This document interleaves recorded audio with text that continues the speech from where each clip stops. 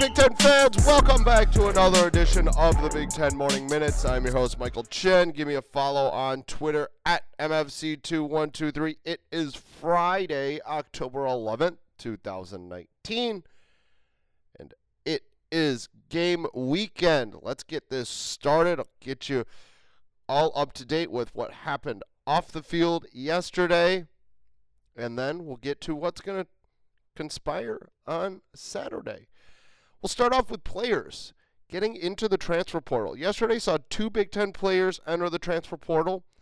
Indiana's running back Cole Gest. On top of that, Maryland's freshman, a true freshman tight end, Tyler DeVera. We'll start off with breaking down Indiana's Gest's decision. Gest is a redshirt junior from Ohio, was buried on the depth chart. He saw freshmen jump over him on the depth chart. Specifically Samson James. And this is a move where it's an obvious playing time one. Gest wants to play.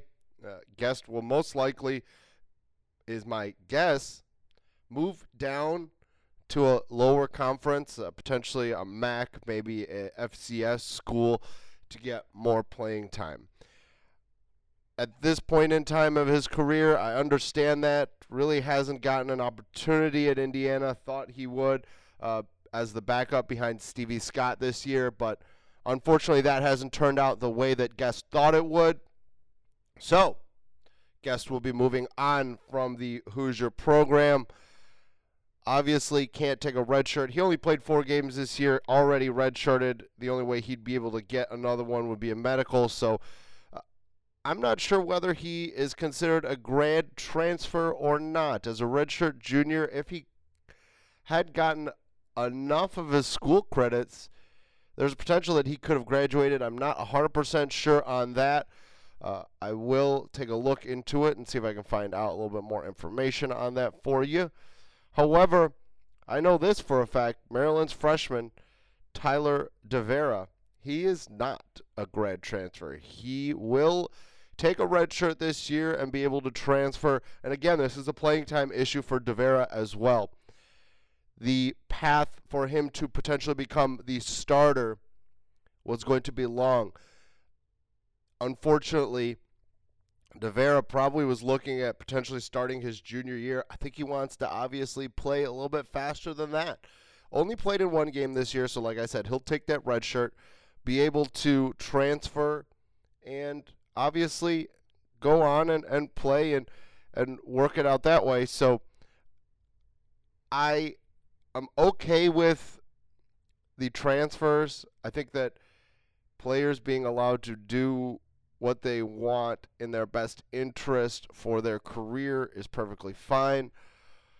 What I don't like right now is that it's kind of a free-for-all. And players are able to get in and out of the transfer portal pretty much whenever. I think that the NCAA needs to really lock down a time frame on the transfer portal. I think that there should be a period of time post-season ending and prior to spring ball starting where these players can transfer. I think that in-season transfers should be worked through week 6, week 8. I think halfway through the season is okay because then players realize whether or not they're not going to play or not. Injuries happen, etc. But this whole transfer portal with being able to transfer whenever, I hate it. I can't stand it. I'd like to see the NCAA put some stricter guidelines on the transfer portal. And speaking of the guidelines around the transfer portal, I'd like to see them say, all right, these guidelines are what gets you eligibility immediately. These are the guidelines that don't get you eligibility immediately.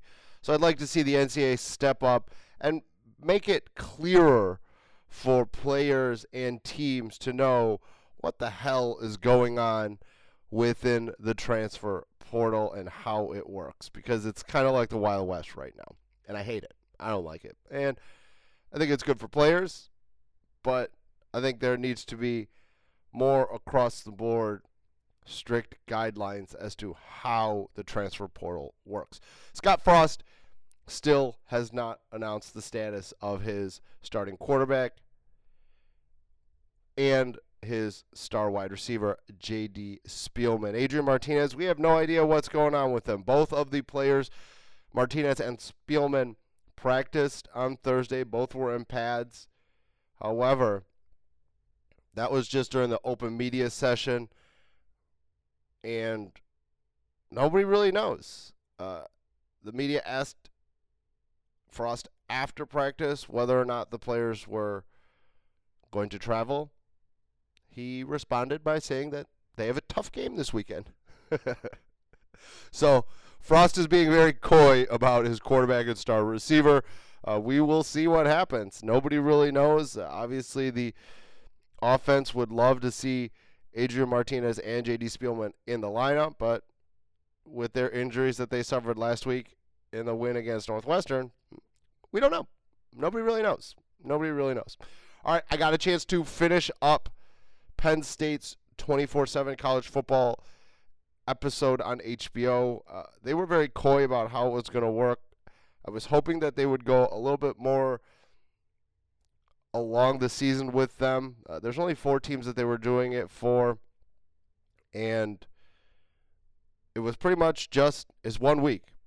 It was just a quick glimpse into the Penn State program and James Franklin. I liked it. I thought it was pretty neat. If you get a chance to watch that, it's only an hour, so go ahead and watch it. I think it was pretty cool to see how the program works, what they do on their off time, etc. Pretty neat. I would. It's definitely a watch if you're a college football fan. The next 2 episodes are coming up, and the one that's really intriguing for me is the Washington State and Mike Leach. That will come out in 2 weeks on, let me get you an exact date here. That would be the 23rd. They all come out on Wednesday, so definitely a watch. I'm a big Mike Leach guy. I think that he's one of the more entertaining college football coaches around, and I'd love to see how this one progresses. I'm very interested in seeing that.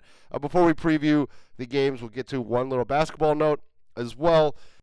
The NCAA has denied Wisconsin transfer Micah Potter immediate eligibility. Potter was on the Buckeyes team last year, played in a couple exhibition games prior to the season, saw that he wasn't really going to get the playing time that he wanted with the Buckeyes, and ended up transferring over to Wisconsin. Didn't play in any actual games, so you would have figured that the NCAA would have deemed him immediate eligibility. Well, that wasn't the case. Potter will be able to play this year. However, he won't be able to play immediately. He's going to have to wait till the end of the first semester and then be eligible. But I think it's absolutely ridiculous that the NCAA has made this kind of decision. Going back to what I spoke about earlier, the NCAA needs to have strict guidelines as to players' eligibility during the transfer process. And right now they don't. And I think that's absolutely ridiculous. They've had enough time now. They say, all right, we see what's going on with the transfer portal. We understand the issues that we've had with the transfer portal. It's time. It's time to come out and do something. And the NCAA is just sitting on their hands, just watching this odd procedure. And you're looking at the way that they work things, giving quarterbacks eligibility immediately because of playing time, not because of sick family members or injuries or whatever it may be. There needs to be clear guidelines as to who gets immediate eligibility and who does not. The NCAA can do better, and hopefully they will do better. So I'd love for that to happen, but unfortunately, it looks like for Potter, He will probably be able to play at some point in time in December, probably the end of December or potentially early in January. He's not going to miss the full season for the Badgers, but they won't have his services early on in the year. All right, let's get to this week's action. We'll start off with the 11 o'clock games. There's not really one on this schedule that really stands out and you're like, oh man, I got to watch this game. Michigan takes on Illinois, traveling to Champaign. I think this one is a game where the Wolverines have an opportunity to really put a beating on Lovie Smith. Lovie is treating this one as a rivalry game, which I think that when you ask the Illinois faithful, Michigan is one of their rivals. Because he's being coy with his quarterback situation. Who the hell knows what's going on? Is it going to be Brandon Peters, who got hurt last week in the loss against Minnesota? Is it going to be true freshman Isaiah Williams, who was hurt, was unable to travel last week and be the backup? Is it going to be Matt Robinson, who stepped up for Brandon Peters last week when he was injured and was able to play? Robinson is a redshirt freshman. Wasn't the best out there, but he was out there. So it'll be interesting to see what goes on with the quarterback situation for the Fighting Illini. I think that's the biggest drama that you're looking at for this game this weekend. Honestly, I can't see this one going any other way than Michigan's. I think their defense is so good that the Fighting Illini will have trouble moving the ball regardless of who's behind center. And I'm not sure if Michigan can fix their offensive woes, but I think they'll put up some points against the Lovie Smith-led defense. And I think this one, I wouldn't say a huge blowout. I think a 21-point victory for the Wolverines is right along par with what we'll see. Indiana's taking on Rutgers. Indiana should beat Rutgers. Rutgers is probably one of the worst teams in all of college football. You have to wonder what's going on. Obviously, with the firing of Chris Ash this week, McLean Carter retiring this week, Arthur Sitkowski is obviously hurt and not playing. Nunzio Campanelli, I'm not sure if he's over his head with this job, but I'm not quite sure that he really knows what the hell's going on. I think that it'll be an interesting thing to watch. I'm not sure that he is the guy that they want to lead the program going forward. So we'll see. Johnny Langan most likely will get the start at quarterback this week after he got the start last week. So we'll see, but I can't see Rutgers winning this one. I think that Indiana is more than a solid team.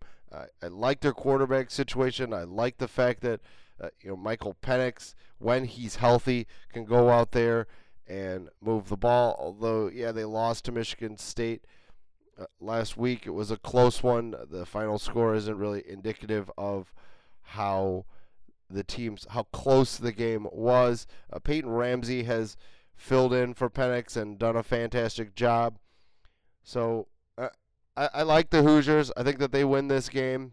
I can't see them losing to Rutgers. I think they're overmatched here, and I think Indiana's on their way to making a bowl and kind of getting their program turned around. Tom Allen, I think, has done a fantastic job recruiting, getting new facilities, everything.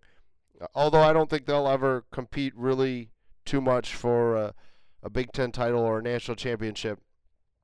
Indiana won't be the afterthought like they have been in previous years. Maryland and Purdue in this one, you're looking at a pair of backup quarterbacks starting for the respective teams. Josh Jackson is hurt. Tyrell Progromi will be starting once again for Josh Jackson. And then you're looking at Purdue's side. Jack Plummer going to take the reins because Elijah Sindelar obviously out with the broken bone and he's going to be out for at least another, I believe it's 6 more weeks, potentially 7, after having the injury 2 weeks ago. So, battle of backup quarterbacks. In this one, I see Maryland. They've been a Jekyll and Hyde team this year. Either they blow you out and win, or they get blown out, or they lose a game that they're supposed to win. This one could be one of those, but I don't see it going that way. I see them taking this one. The only afternoon game, the only 2:30 game, pits Michigan State against Wisconsin. This is going to be an old school style Big Ten slug 'em out game. If you like offense, you probably don't want to watch this one. Joe Bacci leading Michigan State's defense along with Kenny Willekes, Raquan Williams. The defense is damn good for the Spartans, and they're going to punch you in the mouth. But they're coming off of a hard-fought game against Ohio State. Yeah, they lost, but it's a hard-hitting game. Mark D'Antonio views Ohio State as a rival, obviously with his history there, being the defensive coordinator for a little while under Jim Tressel. It's going to be a tough one. I think that Paul Chryst is going to have to get the air game going a little bit. They're going to sell out and try to stop Jonathan Taylor, and why wouldn't you? That's the way that you're going to have to slow down Wisconsin's offense. I think Michigan State's got the manpower to do it. However, will they wear down and be tired after last week's game against Ohio State? That's the question. I've got Wisconsin winning this game, not going away. I think it's going to be a close one, but it'll be a lower scoring, I believe. I don't think Jonathan Taylor's going to score 5 touchdowns like he did last week. I'm sure Taylor will go over 100 yards in this one, but I think it's going to be a hard-fought 100 yards. I think it's going to take 20 to 25 carries for him to get that 100 yards. In the game of the week, number 10, undefeated Penn State traveling to just defeated Iowa. Number 17 overall in the country in Kinnick Stadium. A 6:30 start on ABC. Got to watch this one. This one's the game. If you're going to watch one game in the Big Ten this week, this is the game. I'm very high on Penn State. I've been saying this for a while. I think they're a sleeping giant. I wouldn't say a sleeping giant. I think they're just being overlooked because when you look at all the pub that the other 2 top 10 teams are getting, and that's Ohio State and Wisconsin, everyone's talking them up. But there are 2 teams in the country that have a top 5 scoring offense and a scoring defense. One of them is the Buckeyes. The other one is Penn State. Iowa's top 4 in the country in scoring defense. However, their offense doesn't match it. Penn State's got that mix, that elite mix. And with that elite mix, I think they go in to Iowa City, Kinnick Stadium, and they knock off Iowa. I think that Iowa's solid. They're a good team, but to me, Kirk Ferentz has an 8-4 team, an 8-4 team, an 8-4 team. Nate Stanley is a solid quarterback. Solid. Not a game breaker. Sean Clifford, I think he's a game breaker, and he's a young game breaker. Just a redshirt sophomore. Had to wait his turn behind Trace McSorley, and he's taken the reins. And I think when you ask Penn State fans, I think they're pretty happy about the transition from McSorley to Clifford. However, when you look at Stanley, he's just a game manager. He's not a game breaker. And I think that's one of the reasons why Iowa's going to lose this game. Because when push comes to shove, like it did last week against Michigan, was Stanley able to move the ball in a 2-minute drill? Was not. And that's the difference. I think Clifford will be able to do that. I don't think Stanley can do it. So I've got Penn State winning, continuing their undefeated season. In Iowa, still tracking for that 8-4 season. That other night game, you got Nebraska going up against undefeated Minnesota. I think Minnesota is the surprise right now in the conference. When you look at what they've done, they've won the games that they're supposed to win. Their schedule hasn't been all that difficult. Their out-of-conference schedule light.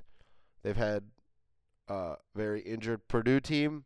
On top of that, a not very good Illinois team. Nebraska will be their first real challenge.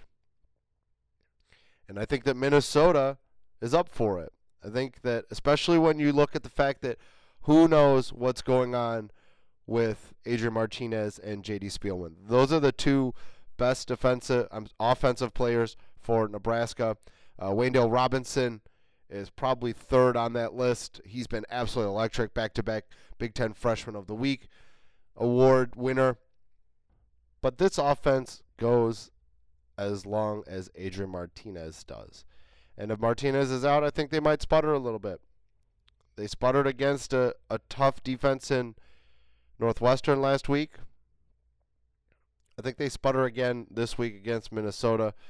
And the Gophers go to 6-0. They got Rutgers next week. Then they have Maryland. And it could be an undefeated showdown, against 10th ranked Penn State, although I think Penn State will be ranked higher by the time they clash the second weekend of November. I think that's going to be a good one.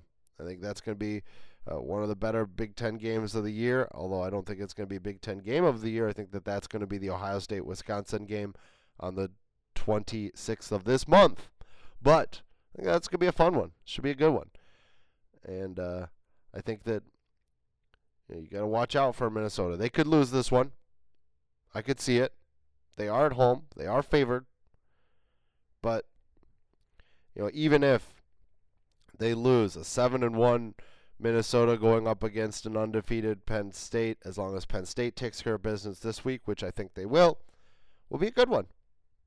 Will be a good one. I think Penn State has the back-to-back tough ones here, Iowa, Michigan, and then they go to Michigan State as well. So if they get through this little gauntlet here, they've got a couple, I wouldn't say cupcakes, but they've got the Buckeyes looming on the 23rd of November as well. So Penn State holds their own destiny.